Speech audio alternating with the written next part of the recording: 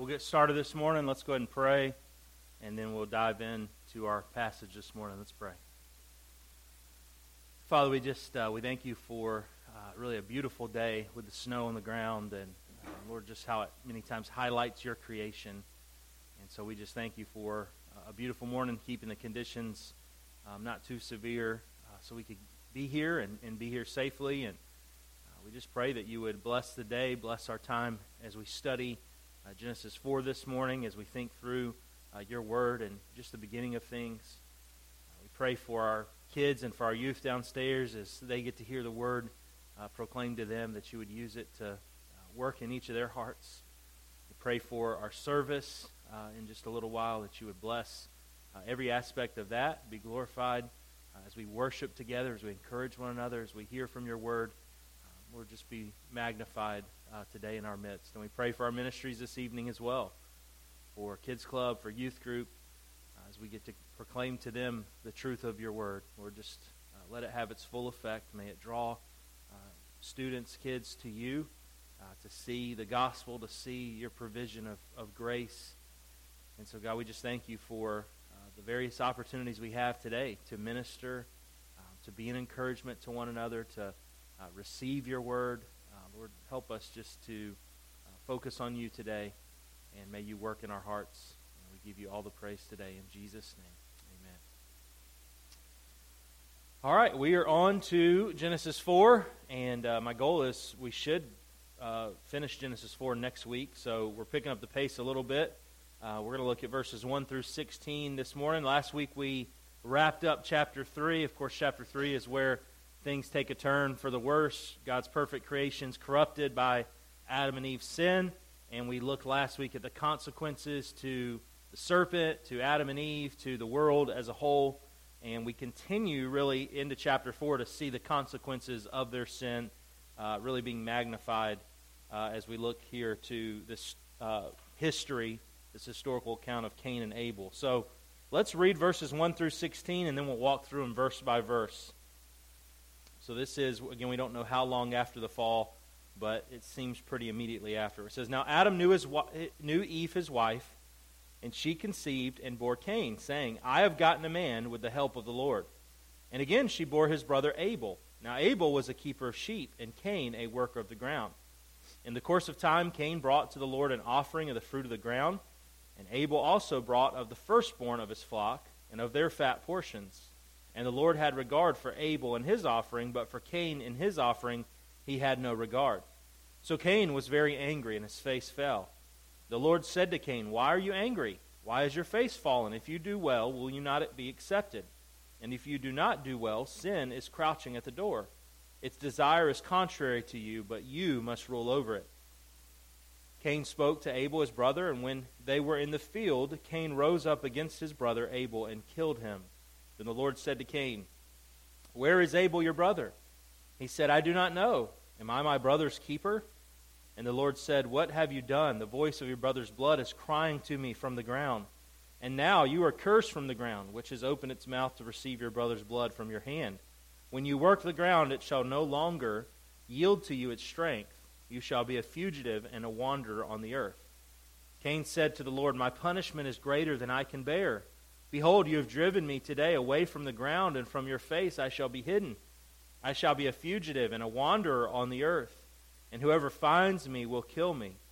Then the Lord said to him, Not so. If anyone kills Cain, vengeance shall be taken on him sevenfold. And the Lord put a mark on Cain, lest any who found him should attack him. Then the Lord sent Cain away from the presence of the Lord. Then Cain went away from the presence of the Lord and settled in the land of Nod, east of Eden. Okay? So let's unpack this. We'll go back to the beginning here. We see this account in verse 1 of Cain's birth. We're not, again, sure how much time passed since the fall, but we talked about this a little bit. I think it was maybe 2 weeks ago where we talked about, how long were they in the garden. It didn't seem like they were there long because they would have had children. It would have been something that you think Scripture would have recorded. If there were children born before the fall, that means there's a race of people that don't have a sin nature because of Adam and Eve and being descended from them after the fall. And so it seems likely that this is pretty quickly after the fall. Eve probably is, even though the conditions have worsened, there's been a curse upon the earth, she's probably still very fertile, and so she would have probably conceived pretty quickly and had this son Cain. And even from her exclamation, it seems like the excitement she has from having Cain is the excitement of a woman that's having her first child, and really the first child ever being born, right? Look at what she says. She says, I've gotten a man with the help of the Lord. So there's a sense of kind of awe at, God created the first man, Adam, out of the dirt, and now he's used me to create and to produce the second man on earth. And it's interesting that word man is used and not child, which is typically the case. But I think it shows us that she realizes, hey, this is another man, another like Adam that God's helped me to produce. So there's a sense of excitement, which again probably points to this is probably her first child. It doesn't mention that specifically in the text, but it seems like her reaction is from just a first child experience. Her exclamation could also be because she thought this was the promise that we saw in verse 15 of chapter 3, right? That there'd be a seed of the woman who would crush the head of the serpent. I can't remember if it's a specific translation or if it's the way, I think it's a note in the Schofield Bible where it actually words it as, I've gotten a man, even the Lord, is how I think the Schofield Bible has a reference there. So it's almost showing it as though she's saying, here's the promised seed. He's already here, right? This is God's provision. We don't want to read that into the text, but it could be that she's excited because this seems like the fulfillment of that promise, of that seed that would crush the head of the serpent. But we're going to see that quickly changes and that hope is dashed as Cain is definitely not that chosen seed. So we see, at least in this, in her exclamation, she's gotten a man with the help of the Lord. There's at least a sense of probably repentance at what she's done, and at least a trust, a dependence upon God. So it seems as though maybe Eve's heart has been turned because of the consequences of the fall and because of God's promise. So Cain's name simply means gotten, right? Just like her exclamation. She named him Cain because she's gotten this man with the help of the Lord.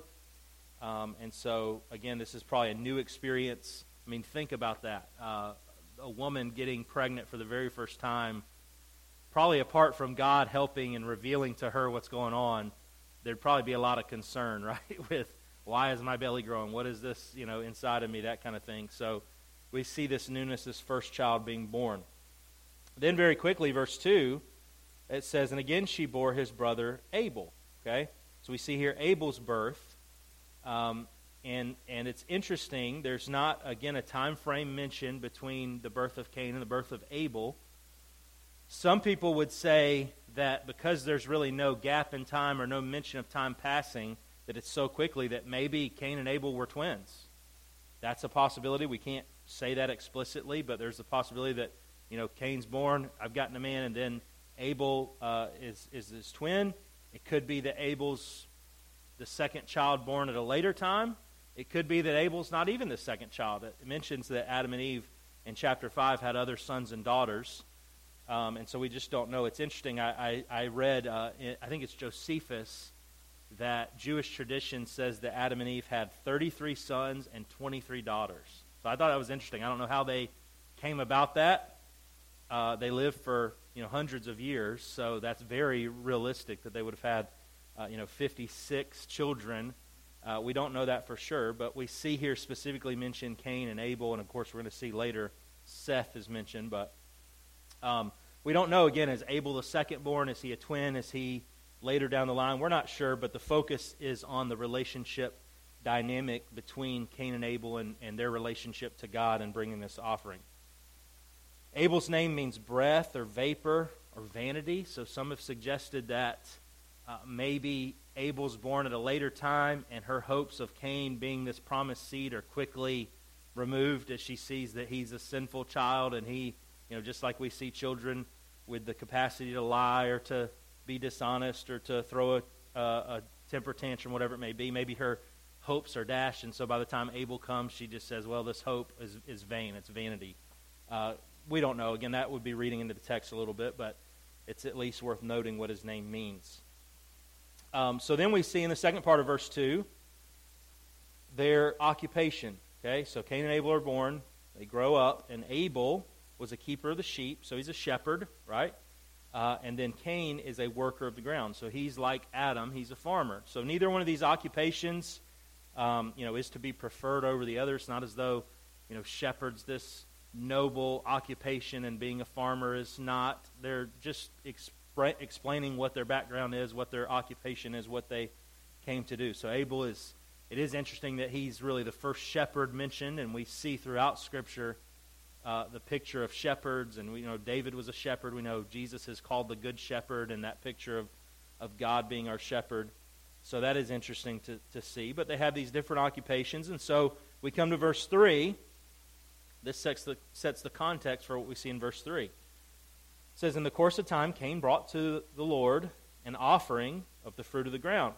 And Abel also brought of the firstborn of his flock and of their fat portions." And we'll stop there. So it's doubtful that this is probably the first time that these men are offering an offering to the Lord. It almost seems to suggest that this is probably just a common occurrence that happened. Maybe once a year they came. Maybe some commentators have said maybe they approached as close to Eden as they could get, and God would meet with them there, and they would offer some kind of offering. We don't know for sure, but it's doubtful that this is the very first time that they offer something to God. So they come, and we see here it mentions, what does Cain bring as his offering? Fruit of the ground is all it says, right? Doesn't specify first fruits, doesn't specify best fruits, just he brings something from the ground. Okay, he's a farmer, he brings something from the ground. What does Abel bring? Who said something back there? Okay, so firstborn, and then what else does it mention about that offering? The fat portions, which are the best, the prized part, right? So you can already see a sense that Abel's bringing his very best. He's not holding anything back. There could be a level of maybe part of the reason that God rejects Cain's offering is there's not a sense of I'm giving God my best. Could be. What are some other possibilities, possible reasons for why God accepts Abel's offering and not Cain's? So that could be a possibility. What other possibilities? We don't see necessarily specifically here mentioned, other than maybe there's part of the reason I think mentioned, but what are some other reasons that God accepted Abel's offering but not Cain's?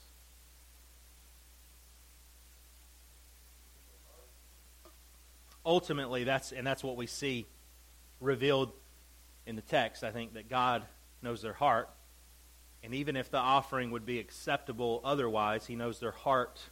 Abel's heart is right, Cain's is not. What are some other possibilities? Okay, that's a great question, because that's part of what a lot of people have said. Maybe God accepts the sacrifice of an animal and rejects the fruit of the ground. We don't know if God, up to this point, has commanded that. It does make sense that that's a strong possibility, that when God clothed Adam and Eve with the skins, maybe God told them this is the proper sacrifice, this is the proper offering. Because of your sin, death comes, and so an animal has to be sacrificed. It's possible that God's communicated that. We don't see that specifically. We know later on, when the law's given, that is the offering as far as our sacrifice, a blood sacrifice. But even in the law, there's mention of grain offerings. So there is an offering that's not a living animal being sacrificed that God would accept. So again, it might be part of it. We can't say for sure. But ultimately, like you said, it's a heart issue. God knows their heart. And he knows that their heart, Cain's heart is not right before him. Whereas Abel has an offering. He's giving his offering in a heart of faith, right? Hebrews 11:4, the very first person mentioned in that famous chapter, the Hall of Faith we call it, is Abel. It says, by faith Abel offered to God a more acceptable sacrifice than Cain, through which he was commended as righteous, God commending him by accepting his gift, and through his faith, though he died, he still speaks. So clearly we see Hebrews tells us Abel had a heart of faith, a heart of trust. Now, whether or not that is God had revealed that this was the only acceptable sacrifice, and so Abel's trusting him and obeying what he said, but even if that's not the case, we see this heart of faith that Abel has as he's giving that offering. It's interesting to think, there could be an element in Cain's heart. Again, we don't know, but it's worth kind of chewing on and thinking through. Could be an element, maybe Cain is bringing the best of the ground, but he's doing it in a self-righteous way, right? He's bringing, he's a farmer, and so maybe he's gathering, the best of his fields, and he's coming with a heart of, God, look what I've done. Like, look at what I've produced. That could be a measure of it, where there's almost a self-righteousness, a works-based righteousness that he's seeking after, whereas Cain's looking to the sacrifice of this animal, and it's a realization that I deserve to be the one that died, but God, you've given this provision of an animal to die in my place. So, again, something worth thinking on. We can't dogmatically say, but we can say that at the end of the day, it's their heart that God sees, and that's why he rejects Cain's and accepts Abel's offering. Okay? The rest of verse 4 tells us the Lord had regard for Abel and his offering. Verse 5, but for Cain and his offering, he had no regard. And so what is Cain's response to God not accepting his offering? He's angry, right? His face falls. There's anger. There's probably a sense of jealousy that we're going to see towards the fact that Abel's offering was accepted and his isn't. So we see this anger upon him. And then God responds and pleads to Cain in verses 6 and 7. It says, the Lord said to Cain, why are you angry? And you just see the patience of God in this. You know what I mean? Even with Adam and Eve, just God's patience. He could have just, that's it, Cain, get out of here. You have an angry heart. We can't tolerate that. But we see his patience and his grace in this, that he asks Cain a question. Why are you angry? Why is your face fallen? If you do well, will you not be accepted? And if you do not do well, sin is crouching at the door. Its desire is contrary to you, but you must rule over it. So here's God pleading with Cain, seeking to demonstrate to Cain, I'm not playing favorites here. It's not that I have chosen Abel because I like him more and I don't like you. Look, if you have your heart right before me, if you come in the proper manner, if you do well, it says, then you'll be accepted as well. Your offering will be accepted. And so he encourages him, gives him that positive, look, if you do what's right, I'll accept it. And then he also gives him a warning, right? But if you don't do well, realize that sin is there. It's ready to pounce. It's ready to overcome you. Its desire is against what's right for you, what's good for you. And so you've got to make a decision to try to rule over that, to do what's right. And so he pleads with him. He gives him this warning. It's interesting to consider this is the first mention of sin in Scripture. So as God's pleading with him, don't let sin overcome you and rule over you. Instead, rule over that. Choose to do what's right. And so God sets before Cain really two choices.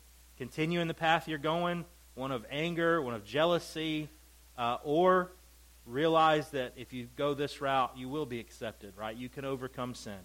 But sadly, as we see in verse 8, Cain continues down that path of anger and jealousy. And we see in verse 8, Cain spoke to Abel, his brother, and when they were in the field, Cain rose up against his brother Abel and killed him. So we see him continuing down this path of sin. Instead of ruling over sin, he allows sin to get the best of him. And we see here the first ever murder in human history. And there's almost a sense of premeditated murder here. Do you see it in the text? Why would I say that? What in the text makes you think that this is not just they're out there and they get heated and they're arguing and then he kills him in a fit of rage? Why does it look like there's almost a level of premeditation? Do you see it in verse 8? Yeah, it seems like, and I think there's even other, I can't remember where I saw this, but there's almost other accounts where it seems to suggest, hey, come out to the field and let's talk about this, or it almost seems like that. And the text almost, when they're out in the field, like this was maybe a time that they were out there where he knew this was an opportunity, where no one was around where he could do this, or maybe it's an invitation to go out to the field. Whatever the case, there's an opportunity to where I could kill my brother. And so when that opportunity comes, whether he points him to that, this is when he strikes, right? So there's almost a level of premeditating that when I have the opportunity, when no one's around, when I can hide what I've done, I'm going to kill my brother. And so he kills Abel. We're not told the manner in which he was killed. Was it a stone? Was it, strangling him? Whatever. We're not sure, but regardless of the means, we see the heart of hatred and anger that kills his brother, and jealousy. So he kills Abel. There's almost a level, we talked about verse 15 a lot last week. I want to read it again because, again, this is the promise, but it's also a promise of struggle between good and evil. Verse 15 of chapter 3, I will put enmity between you and the woman, between your offspring and her offspring. He shall bruise your head, and you shall bruise, or he shall bruise your heel, he shall bruise your head, and you shall bruise his heel. These are words spoken specifically to the serpent. And so, it's interesting, we talked about ultimately this points us to Jesus, who's that promised seed that comes, that his heel is bruised in his crucifixion. Satan thinks he has the victory, but through the resurrection, the head of the serpent is crushed, and ultimately one day that will be, finally done, completed, that final victory. And so we know it ultimately points to Jesus, but we talked about how there's an element in this promise of a struggle, a strife between the seed of Satan and the seed, the offspring of God, right? We're all born as offspring of Satan. We're all born in the kingdom of darkness, as we're going to talk about in Colossians 1 this morning. But only through faith can we become the offspring of God, right? And faith in Jesus specifically. Prior to him, just faith in what God's revealed. And so we see Abel is the offspring of God because he has faith. He trusts God. He comes to him with a proper heart, a heart of faith. Whereas Cain is really the offspring of Satan. His heart is filled with sin. His heart is filled with anger, with hatred. And so there's this enmity we see already. So Eve was expecting that Cain was going to be the fulfillment of that promise in the sense that he's the chosen seed. And she's thinking immediately God's going to fulfill this promise. And God doesn't reveal that in the sense of that promised seed coming to deliver, mankind from the curse of God over sin.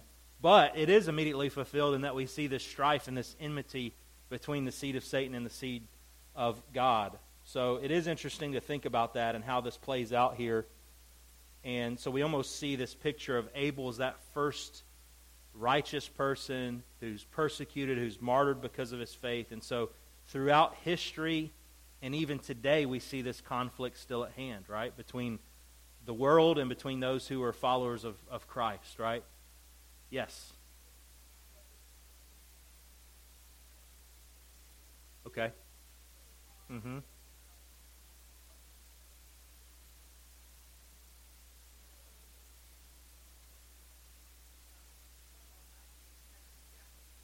Yeah. Right. Yeah. Yep. Right. Very good. Yeah, we see this. Chapter 4 really sets that trajectory of there's conflict between good and evil, and we see it played out in human beings in the sense of there's conflict between those who are followers of God and what he's revealed and those who are against it. So Old Testament, you see God set aside a specific people that are going to be his people, and there's conflict from those outside. There's even conflict from within, those who are part of the nation of Israel, but their heart is far from God. But ultimately you see it in Jesus coming and those who are redeemed and the persecution that the world brings to those who trust God. So we see this beginning here. And so Cain and Abel are used as examples of faith, as we saw in Hebrews 11 with Abel. He's an example of faith and someone who's declared righteous, whereas Cain is used as a negative example in Scripture. 1 John 3:12 says we should not be like Cain, who was of the evil one and murdered his brother. And why did he murder him? Because his own deeds were evil and his brother's righteous. So we see this idea of, Cain is that evil one. He's a descendant. He's a one who is of the evil one, it says there in 1 John 3. So he chooses to do what's wrong because his deeds are evil. Again, there's almost a sense of jealousy that God accepted Abel because of his faith, but hadn't accepted him maybe because of his own righteousness or perceived righteousness. So then we come to verse 9 and 10, and we see, just like with Adam and Eve, after they sinned, God comes on the scene. God, in a sense, pursues them, and of course we know he knows what has happened. Just like we saw when he asked questions to Adam and Eve, it's not to find out. He's not investigating what happened. He's more giving them an opportunity to own up to what happened, to confess their sin, to turn and trust his mercy and grace. And so he does that with Cain as well in verse 9. The Lord said to Cain, "Where is Abel, your brother?" Okay, so God knows full and well what's happened and where Abel is, but he's giving Cain an opportunity to say, God, I didn't heed your warning. I didn't overcome sin. I let sin overcome me. I've done this wicked thing. Please have mercy, grace, whatever it may be. Instead, how does Cain respond? The rest of verse 9. Okay? Deflecting, right? I don't know. So now he's guilty. He's had false worship of God, not offering a proper sacrifice, a faithless sacrifice. He's guilty of murder, and now he's guilty of lying directly to God. I don't know where Abel is. And then can you sense the sarcasm in how he says it, right? I don't know. Am I my brother's keeper? Am I responsible for him? He's a keeper of sheep. Am I his keeper? Right? There's a sarcasm here. And so we just see his heart is not changed. It's not been changed by God in any way. And so he's continuing still headlong down this path of sin and rejection of God and faithlessness. And so God says in verse 10, the Lord said, "What have you done? The voice of your brother's blood is crying to me from the ground." So Cain maybe he even thinks he's slick, and maybe he thinks that he can keep this from God. Maybe God doesn't know what happened, right? I don't know what happened. Imagine him out in the field, and, just like murderers today, he probably covered his tracks, right? He probably maybe even had a hole already dug out there in the field that he threw Abel in and buried him and hid the evidence, and hey, I got away with it, right? That's probably his thinking. No one knows what happened. We're out here in the middle of nowhere. Abel's gone. He could pull like what Joseph's brothers did. Maybe he got killed by an animal. Who knows? But God knows, right? God says, your brother's blood is crying to me from the ground. I know exactly what's happened. And so he acknowledges this, reveals to Cain that he knows exactly what's happened. And so then verse 11, we see God's punishment to Cain as he really sentences him to this punishment. Verse 11 and 12, "And now you are cursed from the ground, which has opened its mouth to receive your brother's blood from your hand. When you work the ground, it shall no longer yield to you its strength. You shall be a fugitive and a wanderer on the earth." So this is the first instance of God directly cursing a human being because of Cain's wickedness, because of his murder, his hatred, all those things we've talked about. He's directly cursed. And what are his consequences? In verses 11 and 12, what do you see? What are the consequences that he is now going to bear as he's cursed? Okay. So, whereas when Adam and Eve sinned, God already cursed the ground in a sense of saying it's not going to produce as easily. You're going to have to work hard for it. It's still going to produce, but you're going to have to do it by the sweat of your brow. And Cain's a farmer, right? So he knows exactly how hard he's had to work to produce this food before. But now the curse is, hey, as hard as it was before, it's even harder now. It's almost impossible. So as a farmer, this is a pretty devastating blow. The thing that you probably enjoy doing, that you probably feel like you're good at, you're not even going to be able to produce anything. So there's a curse of the ground, that it's not going to produce its strength. And then what else does God tell him is his punishment? Okay, a fugitive, a nomad, a wanderer. And so, you're not going to settle down, right? A farmer's typically going to have a plot of land that he stays at, that he works at. Well, now you're not going to have that production from the ground, and you're just going to wander around, okay?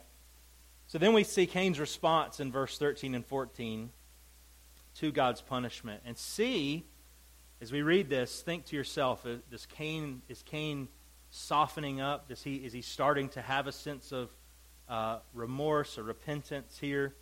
Verse 13 and 14 is where he responds. He says, Cain said to the Lord, my punishment is greater than I can bear. Behold, you have driven me today away from the ground, and from your face I shall be hidden. I shall be a fugitive and a wanderer on the earth, and whoever finds me will kill me. What do you think? Do you think Cain showing any sense of remorse or repentance? Okay? Right. I mean, that's what it feels like. There's a sense of remorse, but it's a worldly sorrow, right? It's a remorse over getting caught, over the punishment, the consequences of his sin, and not a repentance, which is confession to God. This is what I did that was wrong, and I deserve this, I deserve your punishment. It's a worldly sorrow. Man, I got caught, right? Think about Saul. When he gets caught finally, he's more sorry of the consequences that have come, not the actions that he took. So we see this, it seems like a remorse of just, man, this punishment. And it's funny that, he's killed his brother. What should be the punishment? If we looked at the Old Testament law, which is established later, what was the punishment for someone that murdered someone? Yeah, their life's taken. And so there's even a measure of grace in that God doesn't wipe him out right away, doesn't execute him. And yet he's still like, this is you're too harsh on me, right? You just killed your brother, right? Like you took his life, and you're going to have the audacity to say that God's punishing you too severely. So again, you just see his heart and how hardened it is. And it's greater than I can bear. I'm going to wander, and I'm going to be a fugitive, he says. And then he says, and whoever finds me is going to kill me. Okay? So this is interesting, too, to think. And we'll unpack this a little bit more next week, because we have to start thinking about what does the world look like as far as what people are on the earth to this point. Okay? And we'll dive into this because we see in verse 17, and this will be just kind of something to be thinking through this week. But in verse 17, it talks about Cain knew his wife. And so there's all kind of questions as to, okay, wait, because sometimes we're thinking, okay, Adam and Eve at this point have had Cain and Abel, and that's all the people that are on the earth. So if he's wandering away, there's nobody that's going to find him. But you realize, again, there's no time frame given here. There's probably hundreds of years that have passed. There's probably a population of people, not huge at this point, but there's a population of people. And who are these people going to be in relation to Cain? Brothers, sisters, maybe cousins or uncles or however that works at this point. So immediate family. And it's interesting that even in the law, when someone was found guilty of murder and they were given the punishment of execution, I think there's a provision in God's law that a family member of the person that was killed couldn't execute that, right? And so we see, even in God's response, he says this isn't going to happen, right? Verse 15, not so. If anyone kills Cain, vengeance shall be taken on him sevenfold. So as bad as it is for you, if anybody seeks to take justice into their own hands, they're going to have 7 times the consequences, right? And so God gives him this provision. He's going to put a mark. Really, the word is better, sign. Give Cain some kind of sign so that those who find him won't attack him, won't take, a sense of vigilante justice. Right? That's not justice in God's eyes. He's laid out the punishment. And so we as human beings aren't to go above and beyond what God has said. True justice is what God has said is right and what's wrong. And so God gives him this provision. Again, we see his grace in that, God could have said, too bad, Cain, you made your bed, go wander, and if people find you and kill you, that's your bed. That's your lot in life, right? But we see God's provision of grace and not allowing this to happen and putting some kind of sign upon Cain. And there's a lot of debate. What is this? What is this sign or mark? Some have said maybe it's some kind of like tattoo on his forehead. Some say it was interesting. I don't know how they came to this conclusion, but there's somebody that thinks that it was a dog. I'm serious. There are a couple commentators that said, and they weren't saying that they believe this, but they were saying it as though it was a pretty common belief by a lot of people, but that God gave Cain this dog that walked around with him, that when someone would come near or whatever, the dog would talk to them and say, you can't kill it. I don't know how they come to that conclusion, but I thought it was interesting. So we don't know. It's all debatable. It doesn't tell us in Scripture what this sign is. But regardless of what it is, maybe it's a miraculous means by which God is demonstrating that Cain can't be killed, or showing some kind of sign to people that would want to kill Cain because of wanting to seek that vigilante justice. We're not told. But again, God's provision is you're not going to be killed. You don't have to worry about someone coming and killing you in your sleep, which again, he doesn't have to do, right? Hey, you murdered your brother. If you get murdered, what's that, right?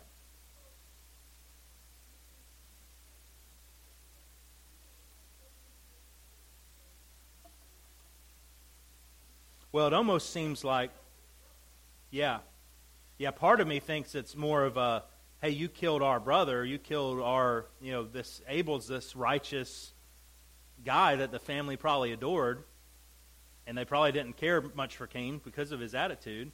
There's probably other conflict within the family, surely, and now you've killed Abel. It's probably, we want to avenge our good brother's death, is what it seems like. But so there's a provision of God's grace, but I think there's also a demonstration of God's justice in this, because he's probably using Cain as an example to the rest of the people on earth. This is what happens. This is still not an easy path to go, that he's a wanderer, that he's got nowhere that he can really go, that the ground's not going to produce fruit for him. So whether that means he's just wandering around looking for any kind of food he can find out in the wild, any kind of wild berries or trees that may be growing fruit. But whatever the case, we just see that it's almost a picture of God's justice in that he's an example of this is what happens when you sin. So there's a measure of, I think, God's mercy and justice in this picture. Okay? Mm-hmm.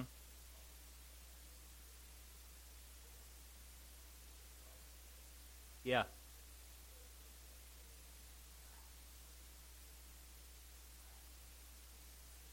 Yeah. Oh, yeah. Yeah. Right. Yeah.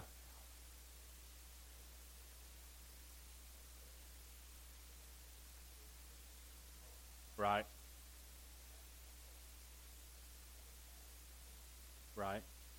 Yeah. Yeah, I mean, at this point, they've probably built some kind of home or house that they can live in, so now he's got to go out and no help to, he's just a wanderer, right? And so we see verse 16, what we'll wrap up with today, that Cain went away from the presence of the Lord and settled in the land of Nod, east of Eden. And so I've read this verse a few times and thought, well, here's Cain still not obeying God's punishment because he's not wandering. It says he settled somewhere, but the word Nod actually means wander. So it could just be a way of saying now he's settling in that aspect of wandering and all that. Nod is never used anywhere else in Scripture as like a specific location. So it could be that this is just saying, yeah, he departed and he embraced whether he wanted to embrace it or not, this was his punishment to be a wanderer. So it's hard to know either way. Is he disobeying? He does, we see in the next few verses, build a city. So it seems like there's some sense of, I'm going to settle here, I'm going to establish myself in a place, but we see him depart there. So any quick questions as we wrap up about anything we've touched on here? We'll pick up again with verse 17 and try to finish the chapter and see really Cain's descendants, talk a little bit about what the population of the earth looks like at this point. Where did Cain get his wife? Who is his wife? That kind of thing. But any other questions about what we've touched on, verses 1 through 16? Yeah, true, and he may have been married prior to, the murder of Abel. We don't know. Again, it's not seeking to lay out necessarily a time frame here. It's just more showing that dynamic and showing that sin and showing that picture really of the struggle between those who are in Christ, those who are followers of God, and those who are, of Satan, right? All right, well, let's pray, and then we will be dismissed. Father, we just thank you for your word today. And we thank you for the example of Abel and his faith and just trusting your provision, the sacrifice that he made that was done in faith and probably an acknowledgement of his sin and the consequences of it. And so, Lord, help us to look to his example, to trust you by faith. Help us to see the example of Cain and seek to avoid going down that path of allowing sin to overcome us in even smaller areas that can compound and can grow in our life. Lord, help us to, even as Debbie mentioned, put off the old man, those old desires, the person we were before we came to faith in Christ. Help us to be putting that person away, not in our own strength, but in the strength of your Spirit, and to put on the new man to produce the fruit of righteousness, the fruit of the Spirit. So give us the strength to do that each step of our life as we grow closer in our walk with you. And we'll give you all the praise. And we pray for our service here in just a few moments that you'd bless our time worshiping you through singing, through being attentive to your word. And may you be magnified today in our presence. In Jesus' name.